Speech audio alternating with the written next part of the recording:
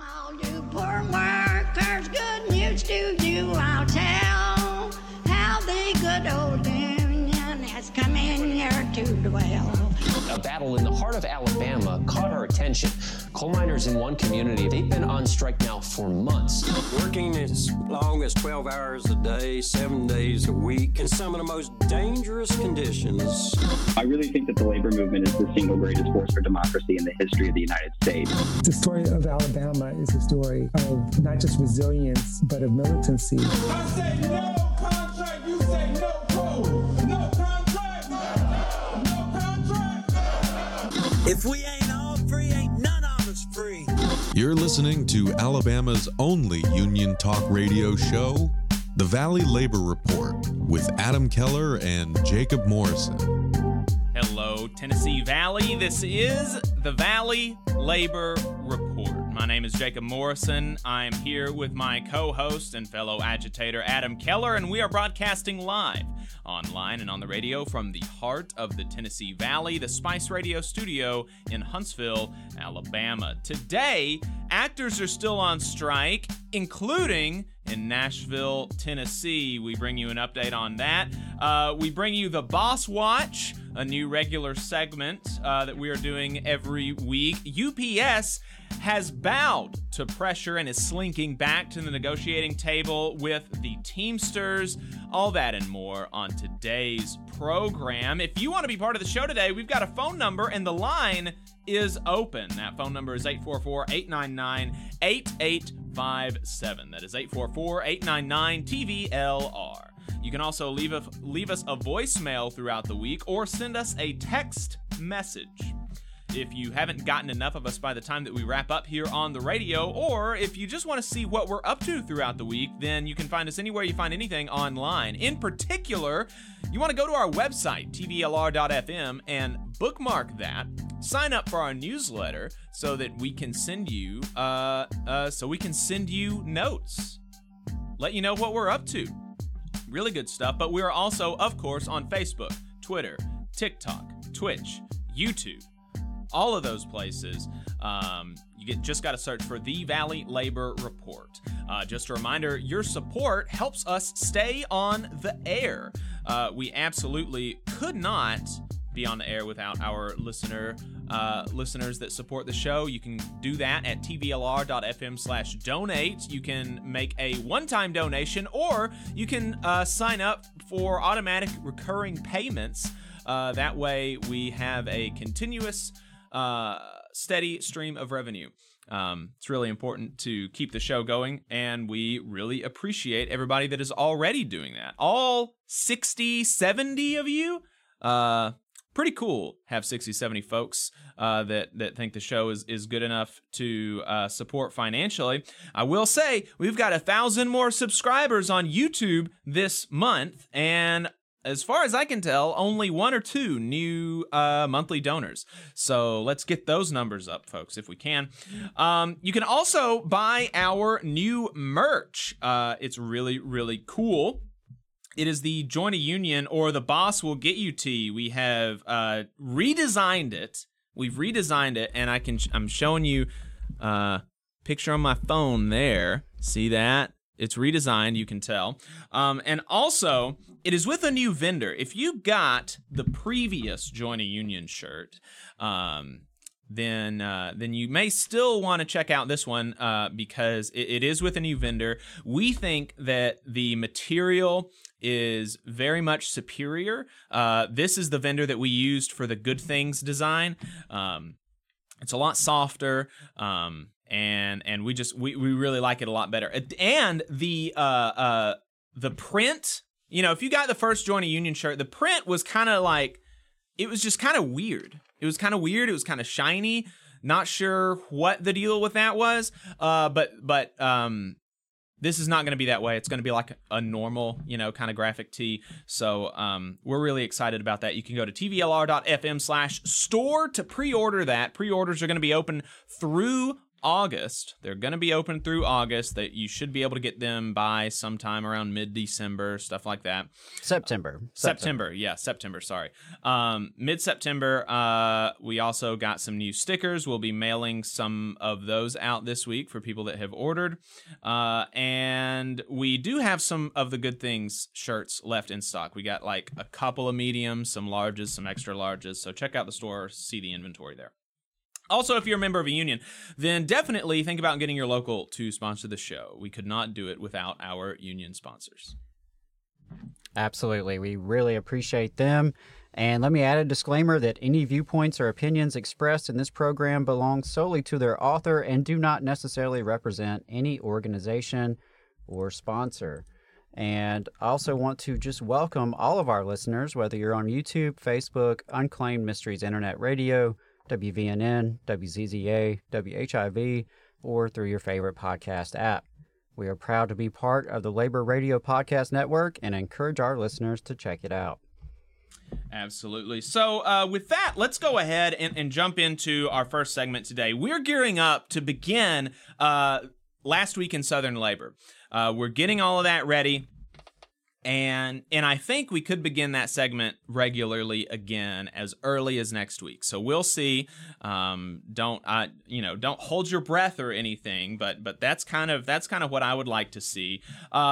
But in the meantime, while we wait to bring that segment back kind of in full force, we did take a look at some of the union elections that we've missed since we've stopped doing that segment in Alabama. And there have been, there have been a good amount. And, that's one of the reasons that we liked that segment, Last Week in Southern Labor, is to show that literally every single week, there's something happening in the labor movement in the South, even if you just narrow it down to people voting in union elections. And then, of course, we know that outside of that, there's even more happening. People are filing grievances every day. People are winning back pay every day. People are getting their jobs back every day. This is something that happens every state in the country and in the South, and that's why we like this segment. Even if it is kind of limited in scope, it's just kind of illustrative of the reality that there's lots happening. Workers are moving, and it's happening everywhere. So absolutely, let's take a look at what some people are doing here in the state of Alabama in the last 3 months, 2 or 3 months. The International Brotherhood of Boilermakers, iron ship builders, blacksmiths, forgers, and helpers are working to secure representation of 10 employees at Birmingham Rail and Locomotive Company, according to a June 12 filing. A notice of the election was issued on June 23rd, so we will have to check back for results. As we previously reported on the Valley Labor Report, the Machinists Union attempted to unionize Aerojet Rocketdyne in Huntsville. According to the NLRB, the bargaining unit would have been 102 employees. Unfortunately, the workers did lose that election. In Selma, the CWA won a small shop election 3-1 to represent 4 workers at Alliance Mobile Incorporated. The election was certified on June 21st. As previously reported by Kim Kelly for the Valley Labor Report, the UMWA is facing a decertification attempt at Warrior Met Coal. You can check out her article on our website for more information on that. In April, RWDSU, the Retail, Wholesale, and Department Store Union, won 6-1 to represent Sterilite workers at Sterilite of Alabama, LLC, in Birmingham. The United Association of Plumbers and Steamfitters Local 52 filed to represent workers at Comfort Systems USA Mid-South in Montgomery, but later withdrew that petition. Similarly, UA Local 91 withdrew their petition to represent 18 workers at Blocks in Birmingham. The Valley Labor Report first broke the news of the International Brotherhood of Teamsters Local 402 winning a union election to represent nearly 200 school bus drivers in Huntsville. These drivers transport Huntsville City School students, but are employed by a company named First Student Inc., which has a national contract with the Teamsters Union. Drivers voted to unionize with the Teamsters 131-6.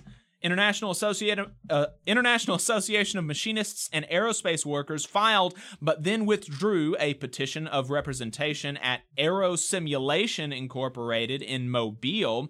And finally, while outside of the NLRB, we wanted to draw attention to a win by the United Steelworkers at Carfair Manufacturing in Anniston. According to their press release, about 60 workers at Carfair Composites Incorporated in Anniston, Alabama, won union representation on February the 6th, with 98% of eligible workers affirming their decision to become members of the United Steelworkers Union. The Carfair workers manufacture fiberglass reinforced polymer components to supply the transportation industry, including for hybrid and electric buses. They chose to join the United Steelworkers to gain a greater voice in decisions that impact their working conditions, wages, and benefits. Carfair, which is a subsidiary of New Flyer Industries, signed a neutrality agreement with the United Steelworkers last April, stating that they would not interfere with the union building process if workers decided they wanted the benefits of collective bargaining. Carfair has 2 facilities in Wisconsin, one in Minnesota, in addition to its Alabama factory.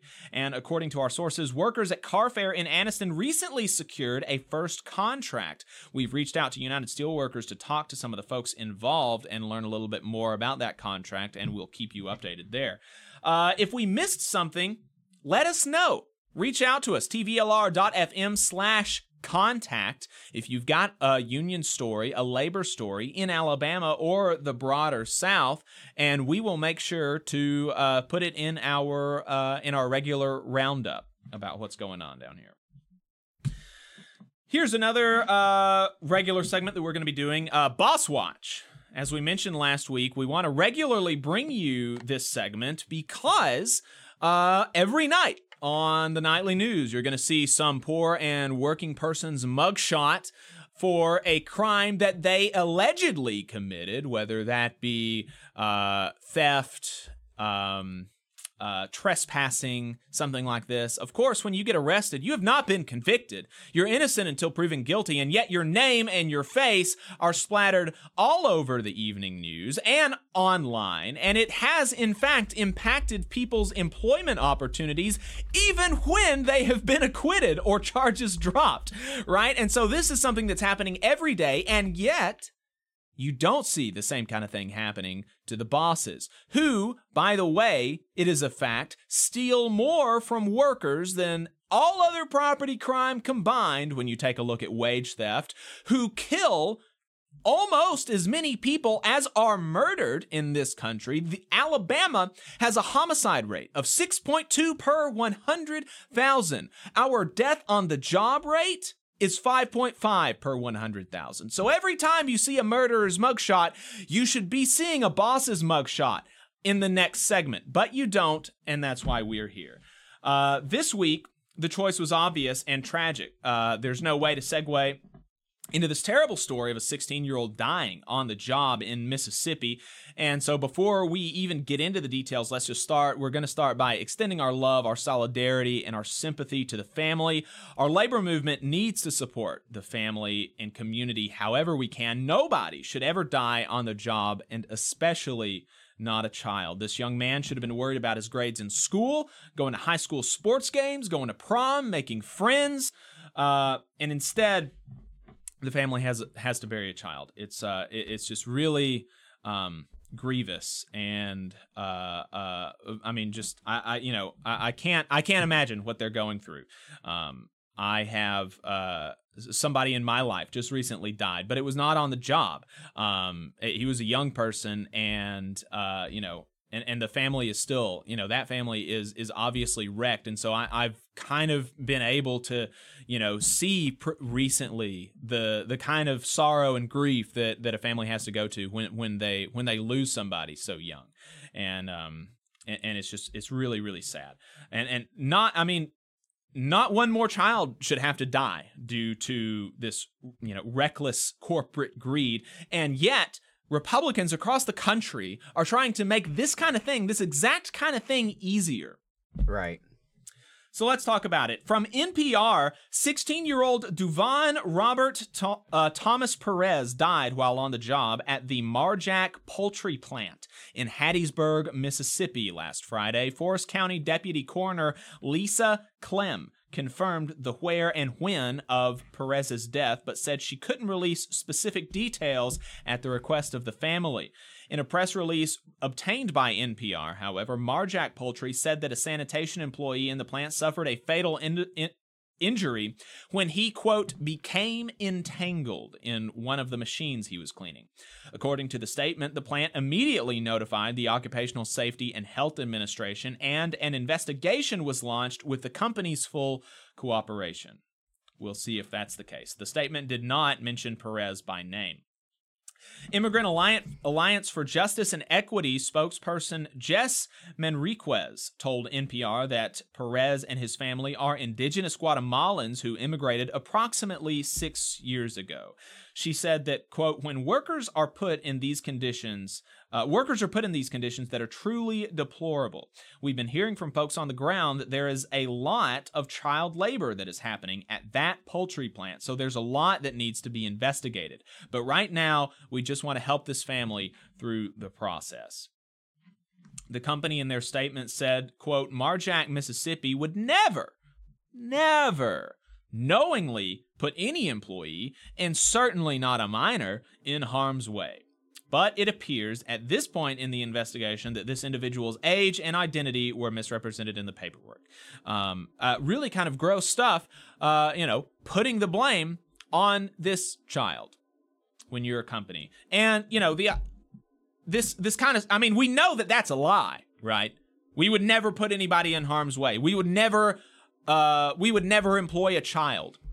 That's just, there's no way that you can believe that unless you were literally born yesterday and you have no idea of, the history of poultry plants, the way that they employ people, the conditions that people work in poultry plants.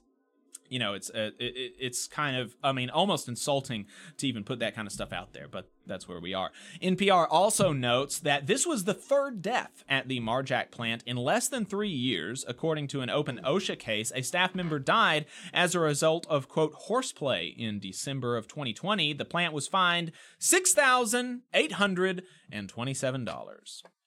The Associated Press reported at the time that Joe Velasco Toto died from, quote, abdominal and pelvic trauma caused by a compressed air injury.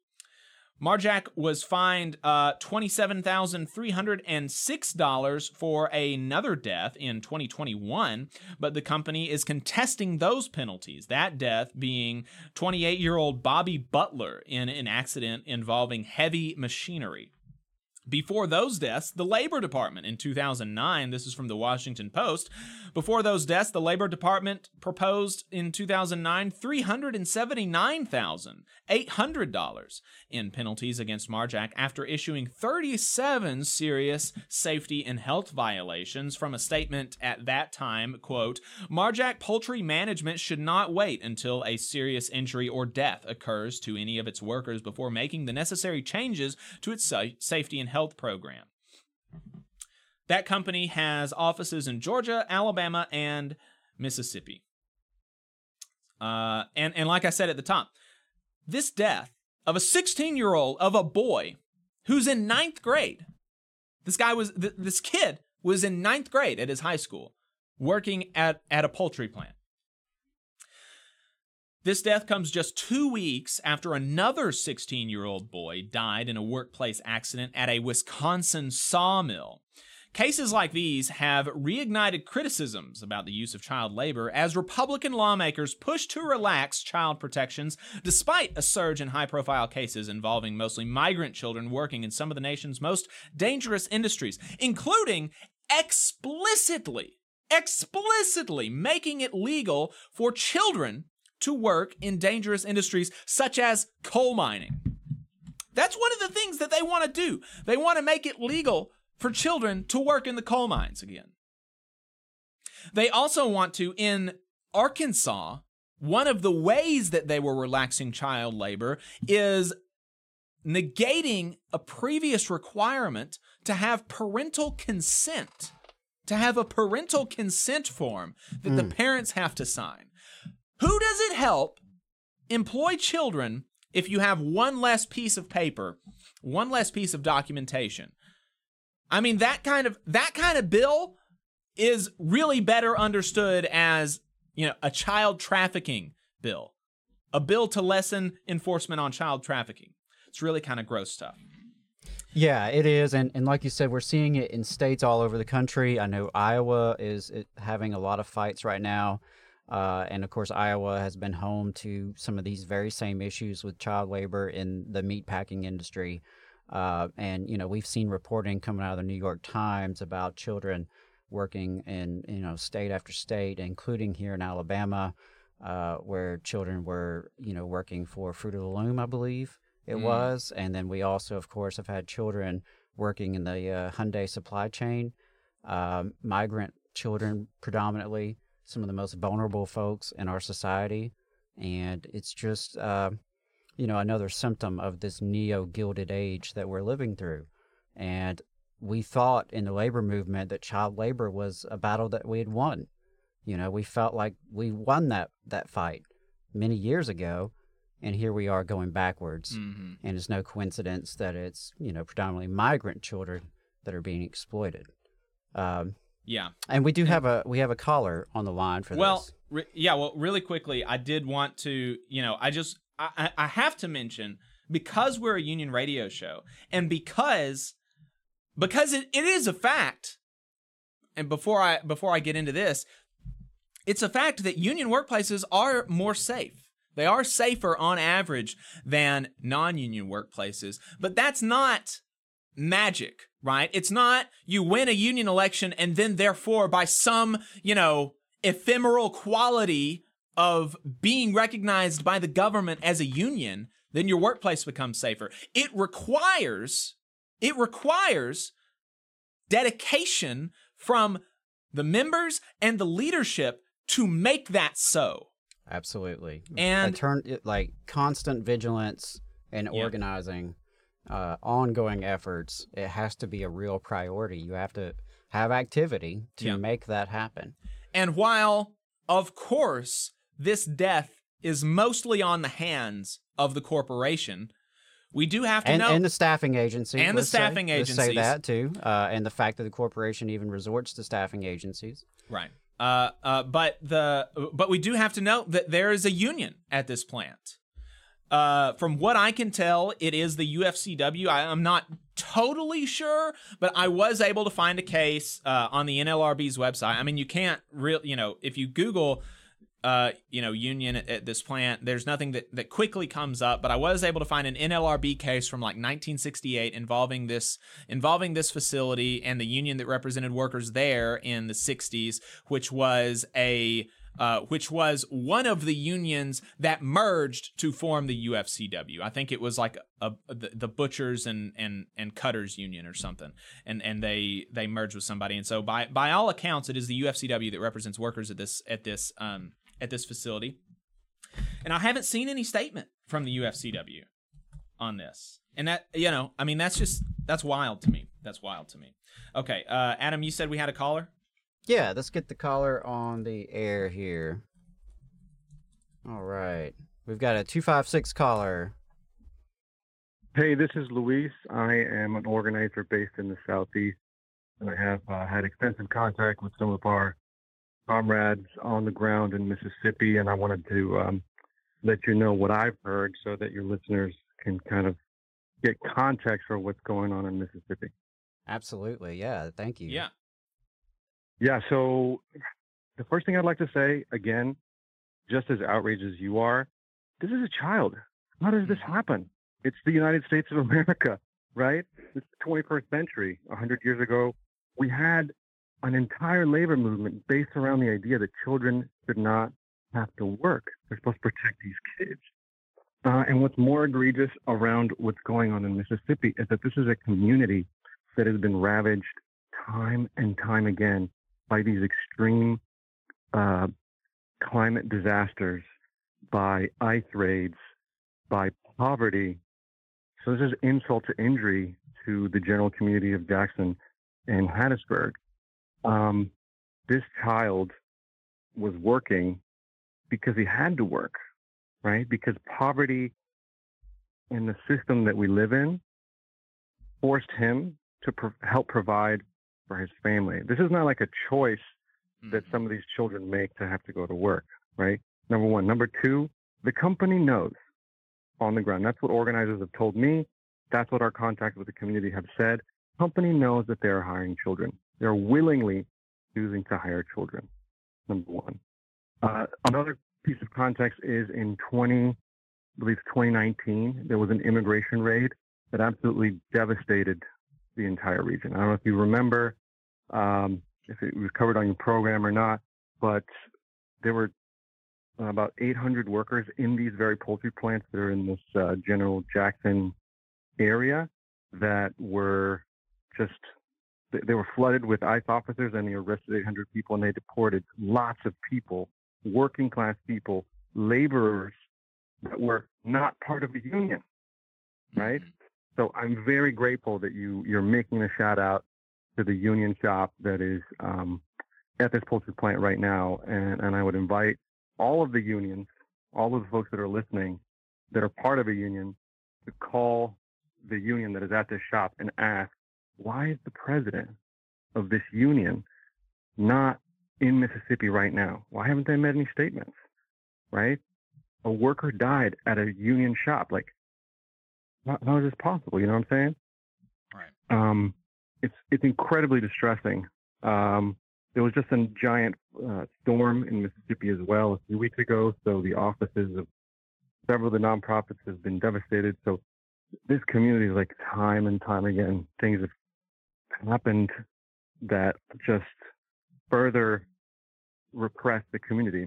And again, the context being that because of everything that's happened, the local immigrant community, many undocumented folks, don't want to talk to OSHA, don't want to talk to the police because they're afraid, rightfully so, that something is going to happen.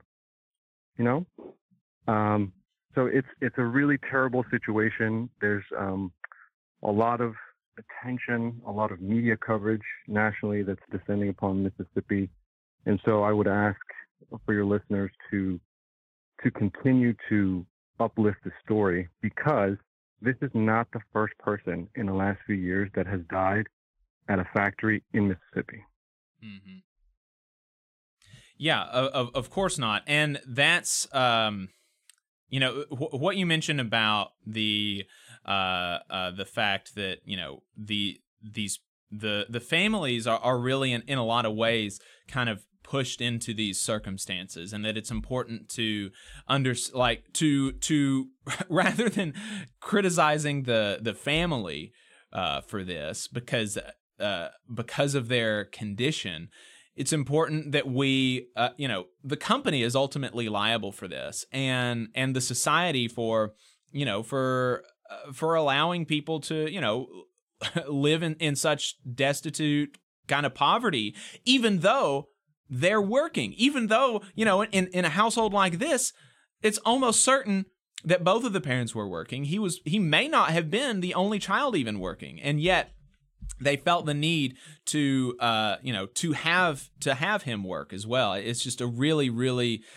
sad state of affairs when companies like this make so much profits, especially over the course of the pandemic, taking advantage of inflation, and yet their workers are still, you know, making, in some cases, even as low as $8, $9, $10, $11 an hour. And that's just not enough to support a family. Yeah, absolutely. I mean, the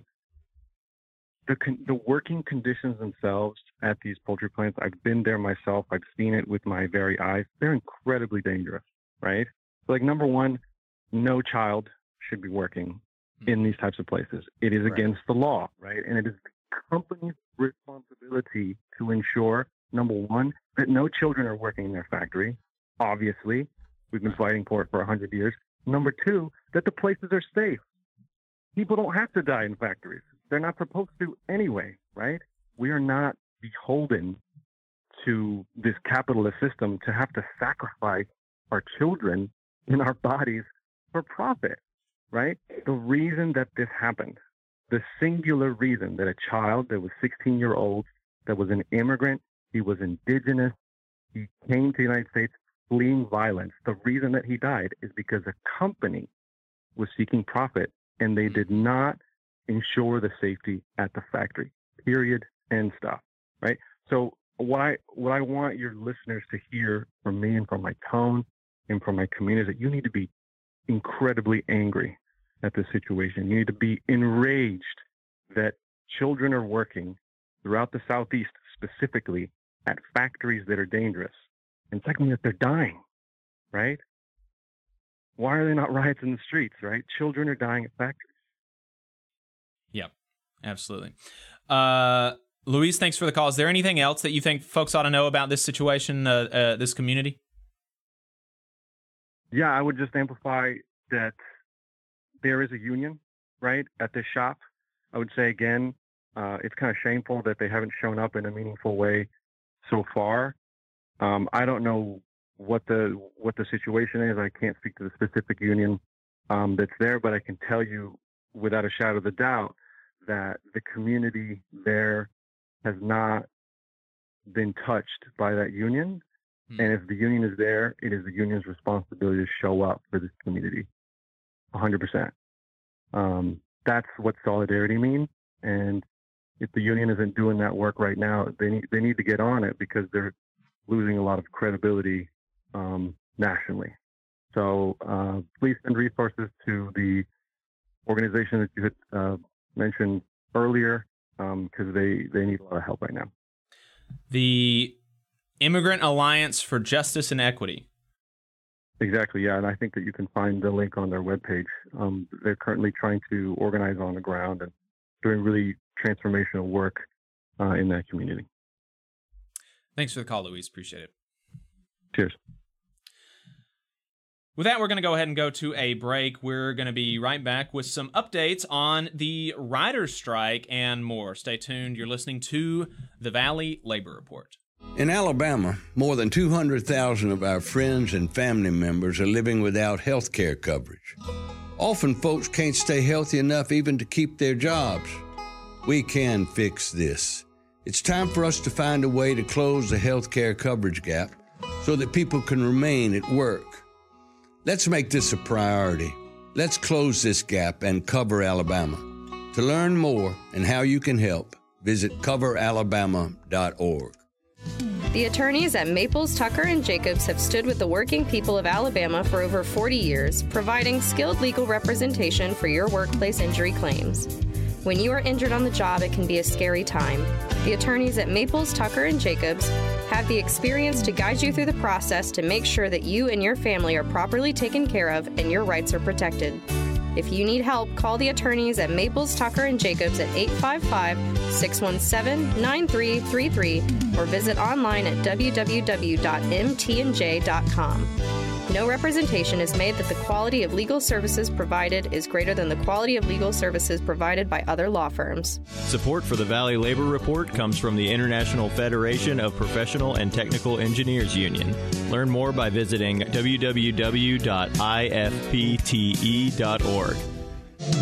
Attention union members, membership organizations, podcasters, or anyone with a payment processing need. The future is here, and your organization needs to be prepared by working with Unionly. With Unionly, your union or organization can take payments on a mobile device, eliminating processing fees, giving you a better price than other payment processing methods, while at the same time supporting a union-friendly business with a specialized skill set to meet your needs. Your members will thank you when they pay their dues at their convenience without waiting in line to deposit cash or check. Start preparing for the future today by calling 206-595-8631 or visiting unionly.io. Are you looking for a better future, a career that can have you set for life, and to be a part of something that's bigger than yourself? If you are, then consider a skilled trades apprenticeship with the International Union of Painters and Allied Trades. The work of IUPAT is all around us, from the industrial painters who work on the bridges to drywall finishers, floor coverers, the glazers who install the glass in our skylines, and so much more. With an IUPAT apprenticeship, you earn while you learn and receive benefits while learning the trade, including a pension. We provide world-class education free of charge. That's right, no student debt. Our starting salaries for apprentices that graduate is above the national median salary with benefits for entire families. And you have the flexibility to take your trade wherever you'd like in the country to work. IUPAT District Council 77 covers our entire region, so give Adam Booth a call at 205-603-3142 for more information. Again, that phone number is 205-603-3142. Come build a better future with us today and join IUPAT. The sign hit the city like a bolt of lightning. You know the photo. It's iconic. Marches in the streets holding a simple sign with a simple message. I am a man. The I Am Story podcast explores the fight that inspired those words, how a group of sanitation workers in Memphis stood up and made history. They don't see us as men and women. Go to IamStory.com or wherever you get your podcasts to subscribe. I'm attorney Tommy Sinyard. When you've been injured and need help, you need a lawyer who's with you. Sinyard Law. You need attorneys always available to take care of you. Sinyard Law. And keep you in the loop. It's your case. You need to know what's happening. Sinyard Law. And never a charge to meet with us to evaluate your case. Sinyard Law. A new firm, but an old name. One that will stay with you every step of the way. Sinyard Law. The name with proven results. Support for this program is provided by the International Association for Machinists and Aerospace Workers, Local Lodge 44 in Decatur, Alabama. Learn more at iamaw44.org. Come all you poor workers, good news to you I'll tell, how the good old union has come in here to dwell. Labor creates all wealth should go to labor, and you are listening to the Valley Labor Report. My name is Jacob Morrison. My co-host is Adam Keller. We've got a phone number if you want to participate in the show, 844-899-TVLR. That is 844-899-8857. You can call in and get where Luis was just a few minutes ago. You can also text the show if you don't want to call, or participate in our chat where we have lots of folks hanging out and contributing to the conversation. Infinite Content, Hatcher, David, another David, June Buggy, Colin, Zachary, DL Cindero, Infinite Content, Sam, Adam, Ad Visa Master, Shane, Sid. There's a lot of people hanging out and chatting. Thanks, everybody, for tuning in. So here's the next story. Before we get to the next story, we wanted to talk a little bit about the show. And like I said at the top of the show, pre-orders are open for the new shirt. It's really cool. You should get it and give us money for it. TVLR.fm/store. And the material is really, really cool. It's all American made and union labor. Yeah, 100% and American materials. Sometimes, print shops will be like it's union made, union labor, but the materials are outsourced or whatever. This is 100% American materials, 100% union made. It's really, really cool. The design was something that we did. It was an in-house design with support from a freelance artist that we paid. It's a lot softer than the last one. It's a lot softer, and the graphic is going to be like more normal. Like it's matte, and it's just going to be better. And it's going to have a union bug on it, like we try to have all of our merch has. Like we try to make sure all of our merch has. Also wanted to give a shout out to the Alabama State Building Trades Unions, who invited us to speak at their convention last week. We really appreciate that. Appreciate the opportunity. Yeah, very much so. To have a few free meals and just to hang out with some good union folks and talk to them about the work that we are doing here. Hopefully we have some of y'all hanging out with us this morning that we met last week. and hoping to bring on some new sponsors as well as some new guests and stories from those unions. Lots of really cool things are happening in the building trades as well as in all the unions across the state and across the country. And so one of the reasons that we go out and do these talks is, of course, to try to build up support for the show and get more revenue so that we can continue doing what we're doing, but also just to reach out and tell people we're an outlet for working people. And if you have a story that is that's something cool that your union is doing for your members or for your community, or you want to put a boss on blast, we're the place to do that. Also wanted to, let our regular listeners know that, and you may have kind of noticed this, that our audience, especially on YouTube, has really increased a lot. Like I said, just in the last month, we've got 1,000 new subscribers. We have over 100,000 views on YouTube just in the last month. Hundreds of watch hours, really, really cool. We were just profiled in the local news by WHNT. If you Google WHNT, the Valley Labor Report, you can see our profile there, which is pretty neat. We do have a recurring guest segment on America's Workforce, which is the longest running union radio program in the country. It's been on the radio for 30 years, and is a daily talk show in Ohio. They're also on podcasts, as a podcast, and they are in the top 5% of podcasts. So that's really cool. And we've had some great guests lately. Yeah. We've had some really cool guests, and really, the growth in the audience, I think, has really taken off with our coverage of the Teamsters negotiations, and I think a lot of Teamsters have felt comfortable calling in and expressing their opinions, and that's been huge. And the spring things started to really pick up. We had some big guests, Adolph Reed Jr. and Marianne Williamson, who of course is running for president, and so those got quite a bit of attention. But a lot of Teamsters are very, very engaged, and just a lot of working people generally are really curious about what's happening with the Teamsters and UPS, and I think ultimately, supportive of our Teamsters, Ken, and what they're doing and trying to fight for a fair contract. So, we're seeing that audience kind of translate into the Valley Labor Report as well. And I can't say the increased audience is increasing our budget necessarily, which it is quite tight around here these days. Yes. Frankly, for being honest, we're not really in a great spot. We have several potential sponsors floating around, some delays in payment, some folks that are kind of on the fence. So we could use a couple more main show sponsors and a couple more sponsors for Shop Talk. Thank you, Labor Notes, for agreeing to be a sponsor there. And we could take sponsors for Overtime as well.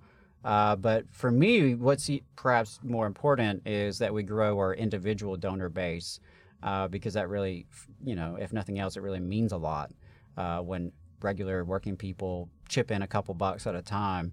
And so those regular contributions, or even just the one-time contributions, it really goes a long way. A high percentage of our established audience already gives, and that does mean a lot, and we notice that and appreciate that. So we do hope some of the new viewers and listeners will consider giving us a few bucks if you can afford it. We do keep all of our stuff free, and it does cost more than free. There are some significant costs associated with the production that we do. So it really only works if the folks that can contribute do contribute. So we do really appreciate that, and we don't take it lightly. Yeah. We also have one new article on the site, and we're going to have some more coming up, but it is a really cool article. It is interviews with Starbucks workers from Boston who went on the largest strike in Starbucks history. 64 days they were on strike, and so Jane Wong, who has been a longtime supporter of the program and has supported us as a contributing writer in the past few months. She did some interviews with them and gave them a place to tell their story about that, which is really, really cool. So definitely check that out. Go to tvlr.fm. You can read that. You can read that article. Yeah, absolutely. And as we're just kind of wrapping up some updates for the show, I did want to thank our current sponsors, which is IW477, the Iron Workers brothers and sisters. We really appreciate y'all. Y'all have been longtime supporters, and we're big fans of what y'all do. But also want to thank attorneys Jack Jacobs and Tommy Sinyard. Jack Jacobs also been long time. I think that the Iron Workers and Jack Jacobs, attorney at law, I think that those are the only two sponsors that have been with us literally since the beginning. I think that they were like the first people that were sponsoring the show that have continued on. We've had some people come on and come off and come on again, but those two sponsors we're really grateful for, and they have been continuous sponsors the whole time. So that's really, absolutely. really cool. Really appreciate them alongside IFPTE, AFGE, LIUNA, UAW, RWDSU, IBEW 558, Labor Notes, and Unionly. So really appreciate all those sponsors. And last update is that we have a live show in the works this September featuring some special guests. It's going to be a fun show. It's going to be, a little bit like our normal show, but a little bit more comedy involved, a little bit more lighthearted. We're going to have a good time. And so just stay tuned for the details on that. In September, we're going to do our very first live show in Huntsville. Yep, it's going to be a lot of fun. So let's get a quick update on the writers' strike. And we'll start the update with, just a reminder that despite the fact that really the vast majority or the majority of this, this work, acting and writing for the media industry is done in New York and LA, it is done elsewhere, including in the South, particularly in Nashville and Atlanta. And both places have had rallies supporting themselves, of course, and reminding their communities that, hey, we're here and we're on strike too, and we're the people that make media in the South run. We're the people that, that do all this, not the bosses and executives and owners in New York and LA. And friend of the show, Eric of Tennessee on Twitter, went to the Nashville SAG-AFTRA rally and put together a little video interviewing some of the participants and getting some live footage of the rally. So let's take a look at that from Eric of Tennessee on Twitter.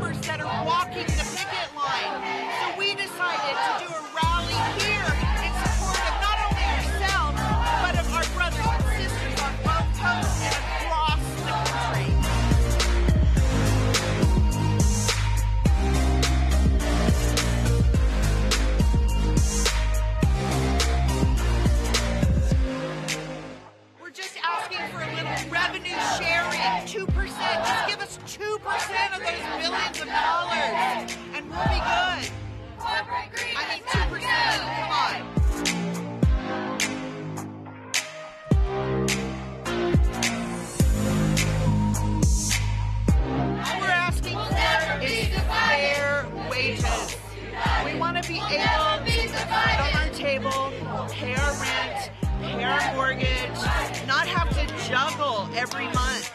It takes $26,000 of earnings to qualify for our health insurance.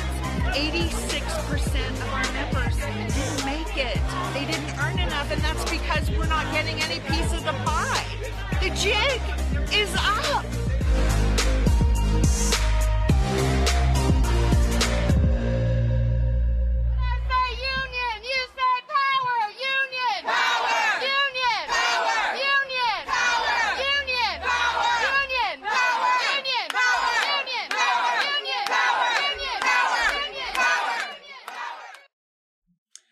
Really cool stuff. Appreciate Eric of Tennessee doing stuff like that. Follow him on Twitter. Really good stuff. And she, some of that's the interviewee, the president of the local union of SAG-AFTRA in Nashville, spoke to some of the issues and also emphasized the fact that is really not understood enough is that the majority of these people on strike are not people like Meryl Streep or George Clooney, Tom Cruise, these millionaires who are in their capacity as actors, they are workers and they are paid for the value that they create and bring to the table, right? But they are very, very highly compensated, and I think probably in a just society they would have more of that money redistributed. But nevertheless, they're workers and they're on strike, but the majority, the vast, vast majority of the people on strike are not in that position. And they're not even making from their acting gigs or from their writing gigs enough to make a living. And so they have to work part-time jobs in other places to really pursue this dream and to try to make it a reality, something that is sustainable. And that is just simply not understood enough. And that stat that she said is so important. 86% of SAG-AFTRA members make less than $26,000 a year. Okay, so these are people that are really, really hustling and grinding, not only working second and third and maybe fourth jobs, but also putting in so much unpaid labor.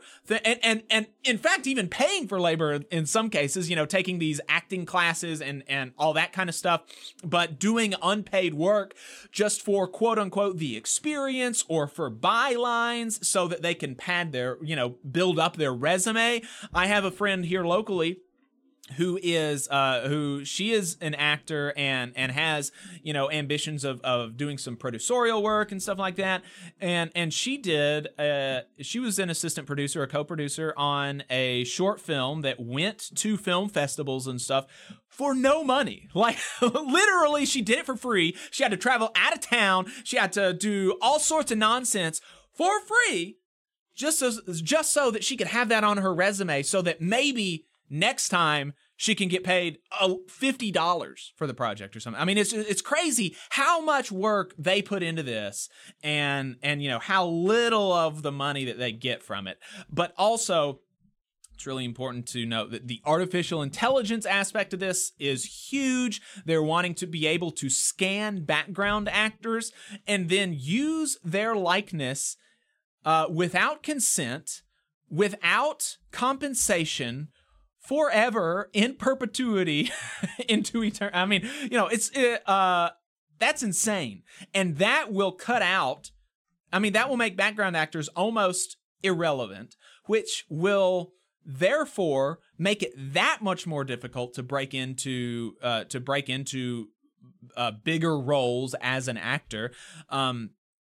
Because you have less opportunities to get in front of a director, and because that money from being a background actor can help sustain you as well. And if that's one less, way to get money, then that's one less way for normal people to break into this industry. And you're going to have, the industry will be even more than it is, more and more saturated with Nepo babies and stuff like that. And we see this in all sorts of places in our society, places like DC, where politicians have unpaid internships. Who can do unpaid internships? The children of Congress people, right? The children of their staff, the children of their donors, right? Not normal people, not working people. We can't afford to take a summer working in some cases more than 40 hours a week for no pay.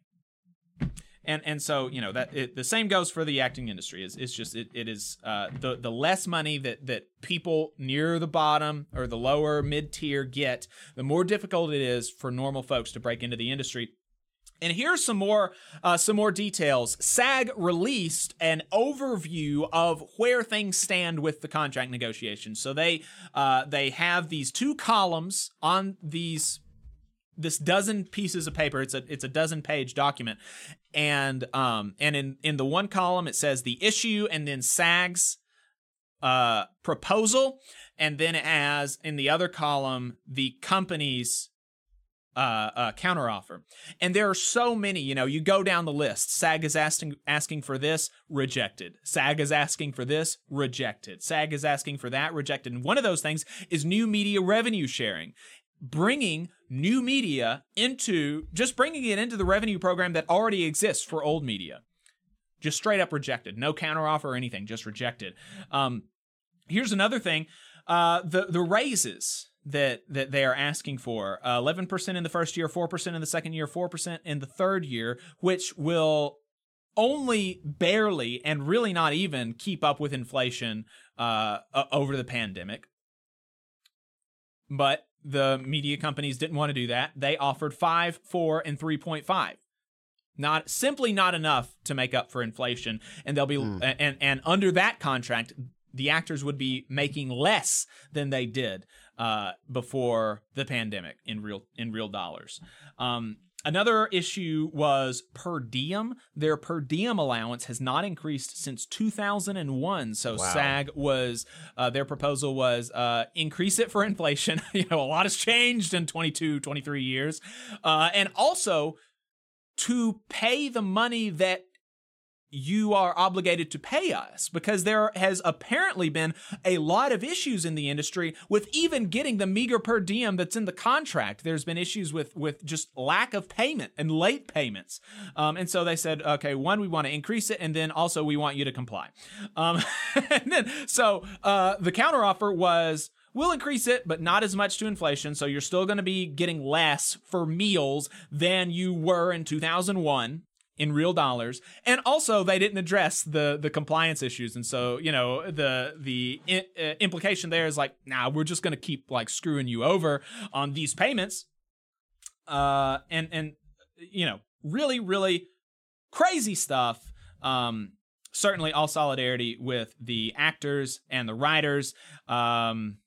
And here's hoping that they get a good contract. I think that this is one that's going to last a little while. So they have a good FAQ for people on their website how to support. So you can Google SAG strike FAQ and it'll take you there. Yeah, I'm glad you mentioned that, because I've seen a lot of people asking questions like, should I still go to the movies? Like, am I allowed to go see the new Barbie movie or whatever?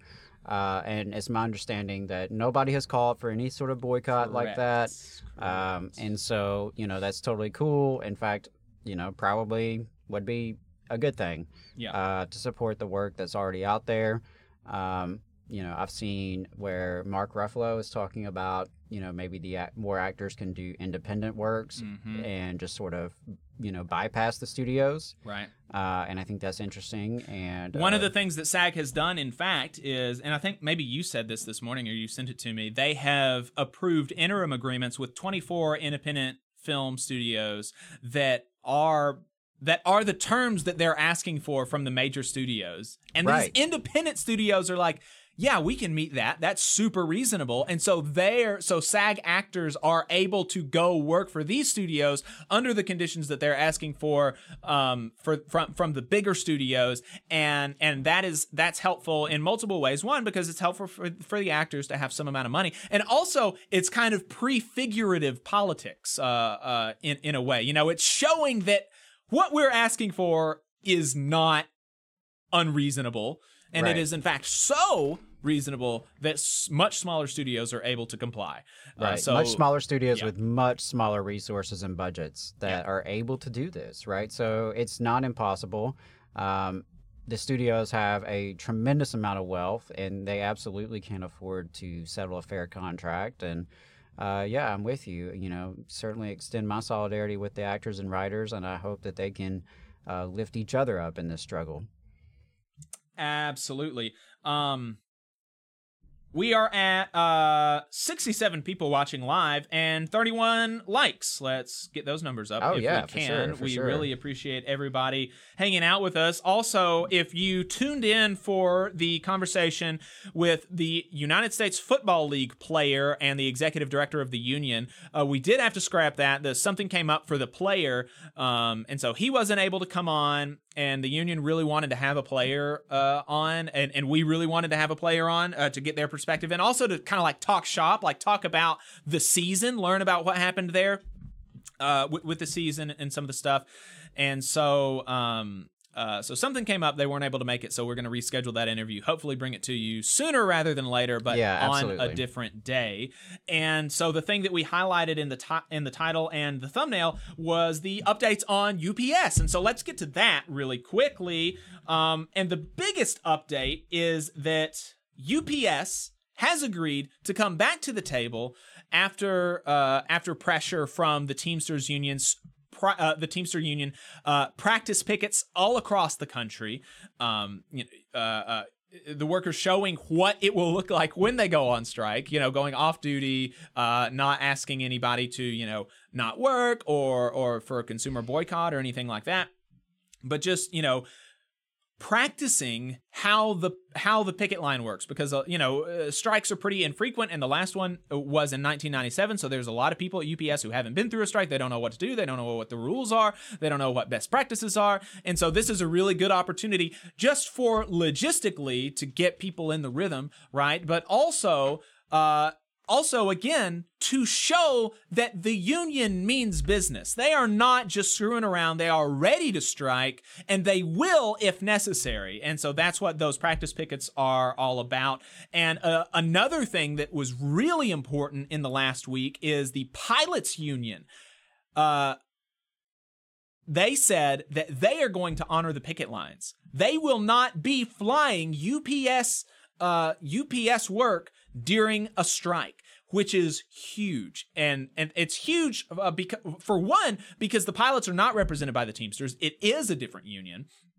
Also, it is huge because despite them having a no strike clause, so they're not going to go on strike, they're just not going to cross a picket line, which I have recently learned is every worker's individual right under the National Labor Relations Act. You can never be forced as a condition of your employment to cross a picket line. So that's something that more and more people should really be taking advantage of, and this pilots union is going to be taking advantage of it. So 3,300 pilots have their union has said, we're going to not be crossing the picket line. We're not going to be flying UPS stuff if there is a strike, which puts that much more pressure on UPS. And so I think really that the pilots and the practice picket situations, showing that, the workers here are really, they're ready for a strike. That kind of stuff is all really coming together to bring UPS to the table. And so they did come to the table, and they are going to be meeting again for negotiations on July the 25th, which is Wednesday, I believe. Let's see, Sunday's the 23rd, Monday's the 24th, Tuesday's the 25th. Okay, so it's on Tuesday, which only gives 7 days. 7 days to hammer out the rest of the contract. Teamsters International President Sean O'Brien has said that they are basically there on 95% of the contract, but on the 5% that's left, the wages and the full-time jobs and things like this, they're still really far apart on. So far apart, in fact, that you'll remember the UPS proposal was leaked, and the UPS economic proposal was to cut the top tier of package car driver pay 25% after record profits, right? They're not even offering concessionary raises. They're not offering raises that are less than inflation. They're saying, no, in fact, what we need to do is cut pay by 25%. The Teamsters said this at the time. Multiple Teamsters called into the show and agreed that that is an insult, really just a spit in the face to the people who create the value for UPS, who actually deliver the packages for UPS, and to the union that they're a part of. And so they walked away from that and came back later, and there was still not any movement. And so UPS walked away from the table, refused to bargain until this week. And so we're going to see what happens. We are also tentatively going to be talking to Teddy Ostro again on the 29th on that Saturday, because on the 29th, we're only going to be 2 days away from a potential UPS Teamsters strike. And so he's going to give us the latest and greatest on that and see And we're going to see if we can kind of look into the crystal ball and see if there's going to be a strike or not. Obviously, I think that a strike would be it would be educational for the American public to see what a strike can do. But also, I do think that it would be almost as educational if they're just able to get a good contract after a credible strike threat. Because a lot of times that's all it really takes is a credible strike threat. If you demand something and your boss, your employer does not believe that you're willing to stand up for it, then they are much more likely to just say no. But if you demand something and you show that you are not only saying that you're willing to, put some amount of risk on the table, you're willing to cost them a lot of money, then they're much more likely to comply. They're much more likely to buckle. And so, I think that's what we're seeing with UPS, with the movement that we're seeing. And so we're just going to have to see if it's enough to keep the rank and file UPS workers from striking. Yeah, absolutely. And a couple other things I wanted to mention in terms of the struggle. It's worth noting that Teamsters are picketing Amazon locations across the country throughout this fight, right? In a separate fight that's happening at the same time, though. And ultimately, it's all the same fight to unionize workers in the logistics industry, in the transportation industry. And so shout out to those Teamsters that are organizing the drivers of Amazon. Of course, not employed directly by Amazon, naturally, but they are fighting for a union, for a contract. They are fighting to spread it across the country and to be recognized, for Amazon to be recognized as a joint employer. And so those pickets have kind of popped up. They started in California and they've started to spread. So we'll see what happens there. And also wanted to mention that this week, Teamsters President Sean O'Brien asked United States President Joe Biden to stay out of it. That's also huge. We do remember what happened with the rail workers, and we remember how the Biden White House and Congress, unfortunately, folks from both parties, certainly not everyone in Congress, but the majority of Congress, sided with the Biden White House in undercutting the rail workers and denying them their, in my opinion, human right to withhold their labor. And so, I appreciate Sean O'Brien for doing that, for making a statement to the White House. I know the initial response from the White House press was kind of non-committal, and so we'll see what happens with that. It obviously is a much different scenario because rail workers and airline workers fall under a different set of laws, and so for the president and Congress to intervene like they did in the rail workers' struggle would look different, would be a little bit harder for them to pull off, but certainly not impossible. And it certainly it indicates that at least among the Teamsters and hopefully among more and more of our labor movement, there's some skepticism about this administration and its approach to labor behind some of the rhetoric. What matters is what really happens. And so we'll see what happens there, but I just wanted to lift that up. And it's also, on a similar note, Bernie Sanders with several other members of Congress put out a letter stating that they would not support legislation or anything to intervene in the case of a strike. His tweet from July the 19th said, "Today I sent a letter with nearly 200 colleagues in the Senate and House with a simple message. All workers, including UPS Teamsters, deserve fair wages, safe conditions, and decent benefits. If a bargaining agreement cannot be reached, we will not intervene if UPS workers strike." That's a lot of pressure. A lot of pressure from both the Teamsters and now from the more worker-friendly flank of the Democratic Party on Biden and the more business-friendly part of the Democratic Party to not intervene, to exactly as you said, Adam, to allow these workers to exercise their constitutional right to strike. and their federally protected right under the National Labor Relations Act. So very important that Congress, that the White House not intervene, and very good to see support from some members of Congress for not intervening. And that's what, and that's, somebody asked when we mentioned last week about AOC being at a rally that Teamsters had with Sean Fain of the UAW. AOC was there. She spoke, and somebody was like, oh, well, he just told Biden to stay out of it, but now there's a politician speaking at a rally. What's up with that? Do you want politicians to participate or not? And it's totally different for a politician to come out and support you and say, I'm not going to stop you from striking. That's totally different than telling a politician to not intervene. Right. That was a really weird... In fact, I think they would probably prefer they go to a pro-UPS rally than actually intervene in the negotiations. Because at least in that sense, you'd be, a little bit honest about where you stand. But I think that, to me, it is different. Yeah, it's different, and totally fine. And I think it's debatable on which politicians do you allow to come to your rally? Like, does it help? Does it alienate people? There's a lot that goes into that, right? And it's complicated and messy, and it's easy to Monday morning quarterback that kind of decision. But it is different, just appearing at the rally, offering support and solidarity versus actually intervening and sticking your nose in the business. Yeah, absolutely.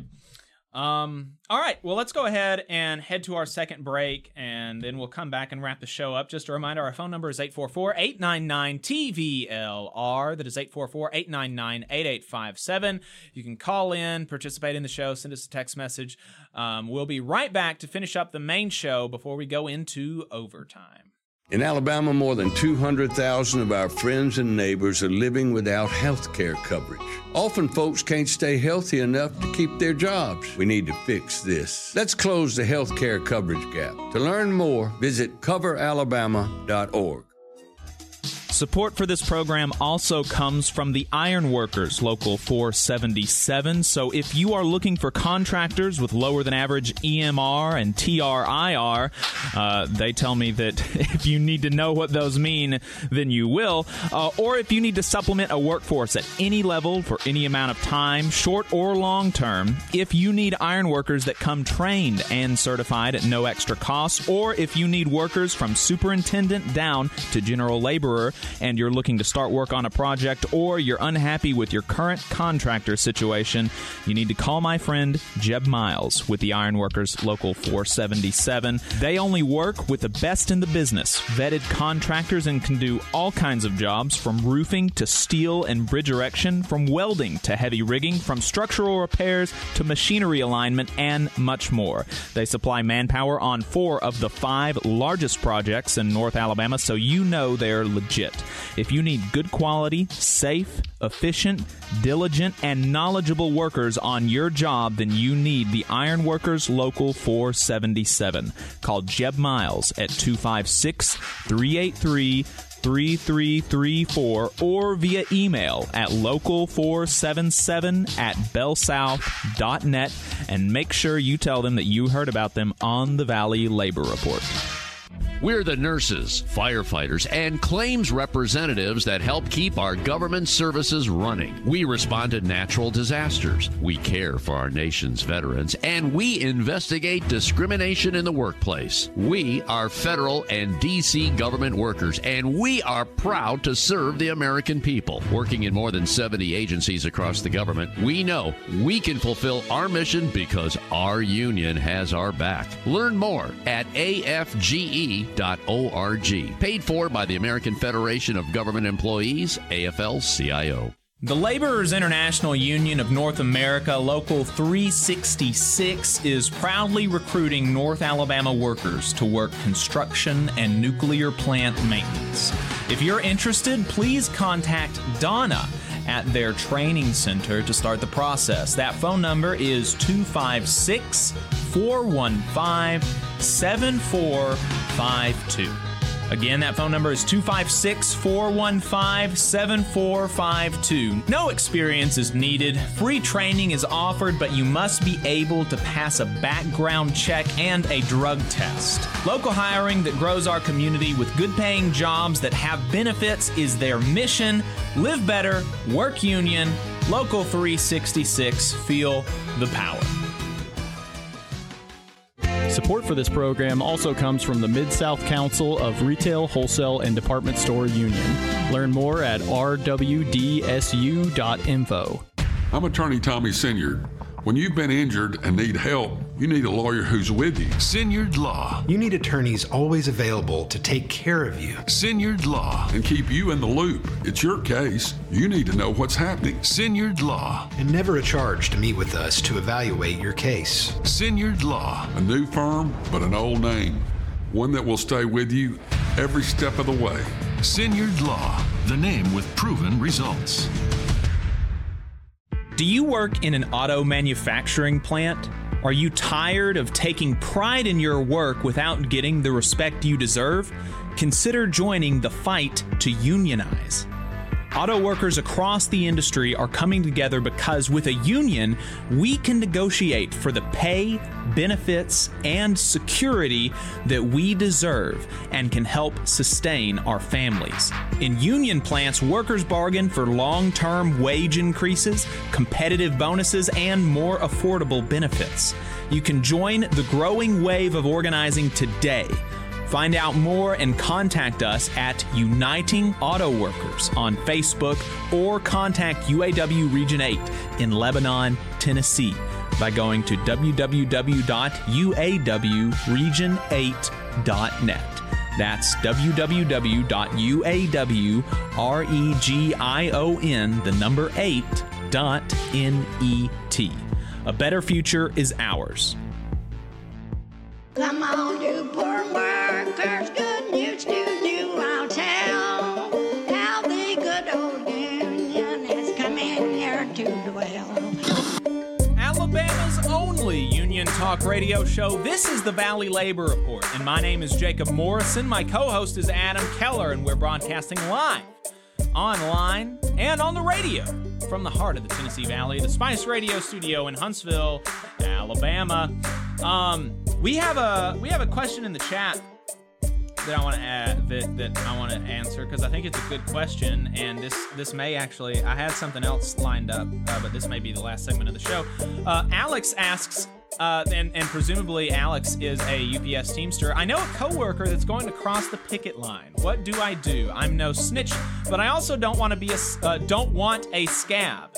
And when you say I don't want a scab, presumably I don't want to be friends with a scab is what you mean, or I don't want somebody in my facility to be a scab.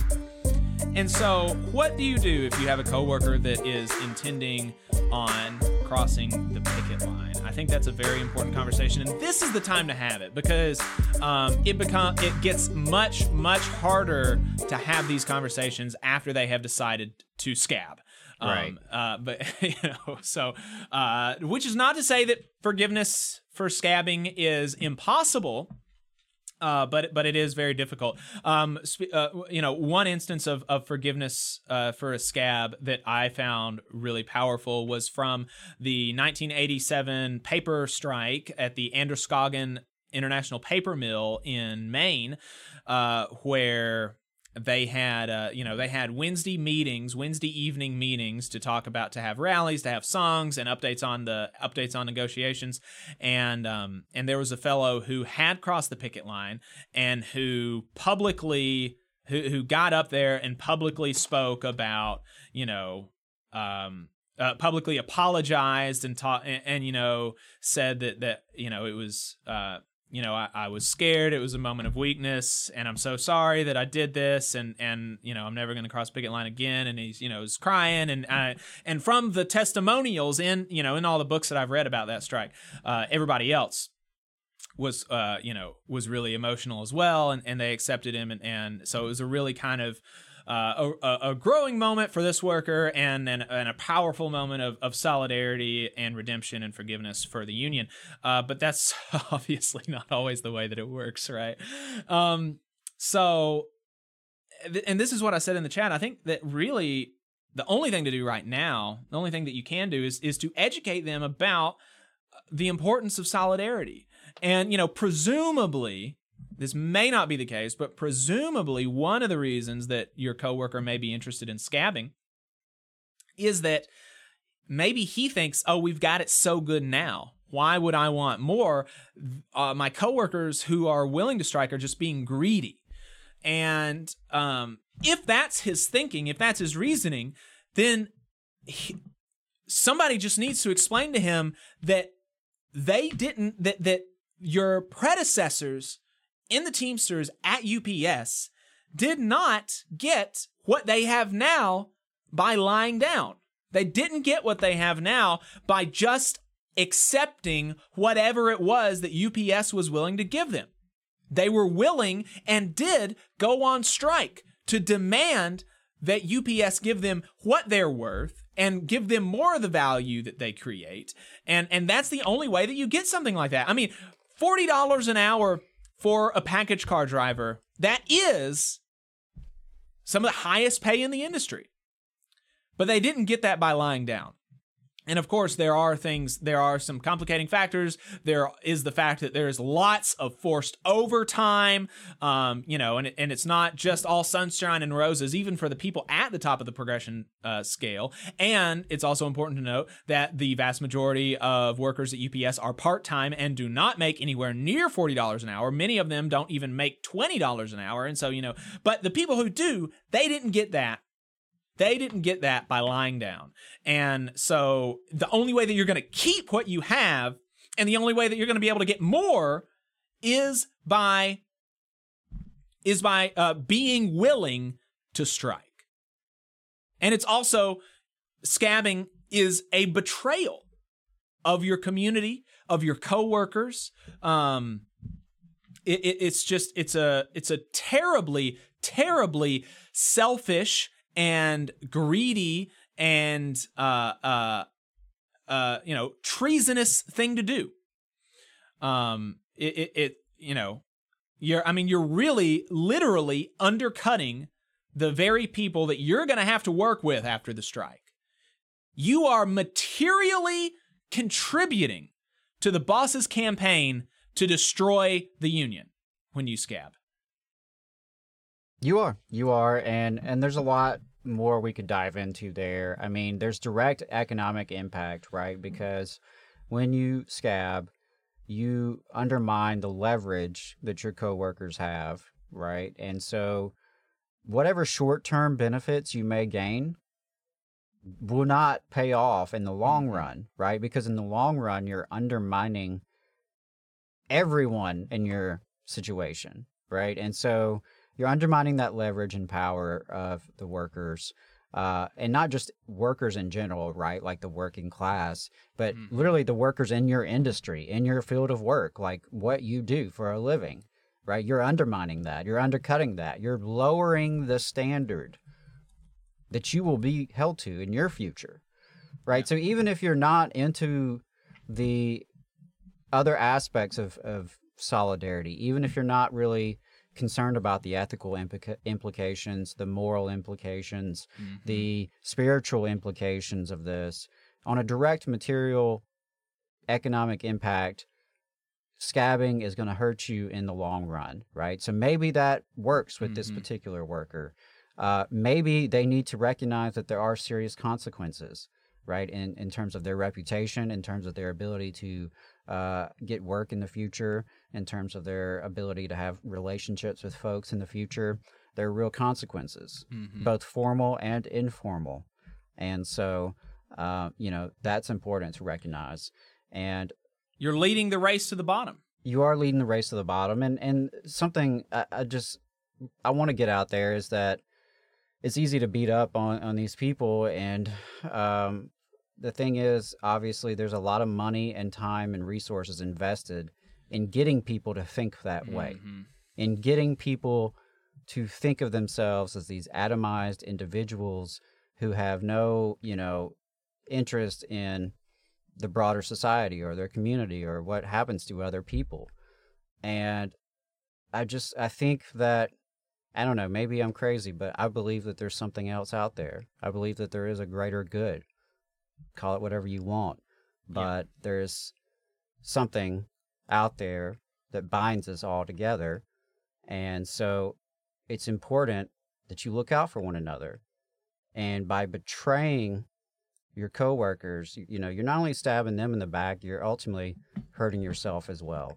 And you're undermining the solidarity of the coworkers in your facility, but more broadly, working people in our country and in our world. Mm-hmm. And so there are real consequences to that. I know there's a lot of pressure on people to pay their bills and to find a way to hustle and make it work, right? And I get that. And we all are faced with constrained choices in this system. And often the choices that ordinary working people have on the table are not very good choices. Right. Often we have varying degrees of bad choices to choose from. But don't make that choice. Don't make that choice. You can do better. And, I know folks are listening thinking, who's going to pay their bills? You'd be surprised. Yes. You'd be surprised if you remain devoted to the movement, what the movement can bring to you. Yeah. And it is worth mentioning that the Teamsters do have strike pay. They have strike pay. It's obviously not what you would be getting if you were working, but I think the Teamsters have some of the higher strike pay. I think it's like $400 a week, maybe. If you're a UPS Teamster, ask your local president about that. Ask your business agent about that. But I think it's something like $400 a week. I believe it starts on day one, and so it's not like you're just going to be left out totally high and dry. They will have some disaster health insurance that you can get onto. The local unions often have fundraisers to help particular members that are particularly financially stressed, right? And so if that is you out there, if you're listening and you're thinking, I don't know how I can make it through a strike, talk to your union and talk to your coworkers, talk to your local union. Say, I am financially incapable of making it through a prolonged strike. I need help, and people will be willing to help you. Something that International President of the United Mine Workers of America, Cecil Roberts, one of his messages to the scabs in Brookwood was, you may think that, 20 or however much dollars an hour you're making to scab, that these people are asking for too much. If you're willing to be a $20 crowd, there's a $15 crowd waiting to undercut you. And there's a $10 crowd waiting to undercut them. Right, you're leading the race to the bottom if you take the boss's side in a strike. So don't do that. With that, we're going to go ahead and wrap up the show. Every week we have a second half of the show. So we're wrapping up the main show. We're wrapping up the first half, but we are still going to be on the air for another hour and a half online on Facebook and YouTube. So find us at the Valley Labor Report there, and you can continue watching the show. We're going to have some great stuff. We're going to take a look at some more TikToks. There's another scab TikTok influencer that we're going to talk about. It's going to be fun. Then we've got a better TikTok just to show you that not everybody on TikTok is a parasitic ghoul. And we're going to be talking to Will from Jobs to Move America about community benefit agreements. Lots of good stuff to talk about in overtime. So make sure that you follow us there. Also, Labor Notes. They're always hosting online trainings. You can go to labornotes.org to see what they have. They are this week or this month, they're having a caucus how-to A rank-and-file reform caucus is a group of members who set out to transform the union, establishing a new vision and organizing to make it real. That's going to be on August 9th. So if you're interested in trying to build up, a caucus that is maybe more effective in your union, then consider that training. This Wednesday, July the 26th, there's a Creative Arts Youth Summer Camp at Flint River Church in CWA 3905 Union Steward in Huntsville. Joseph Barker is going to be teaching a cooking class for the kiddos, so that's going to be really cool. On Tuesday, July 25th, the AFL-CIO is going to have a immigrant worker protection training. Check out their website for more on that. And with that, we're going to go ahead and head into overtime. So stay tuned. See you next week.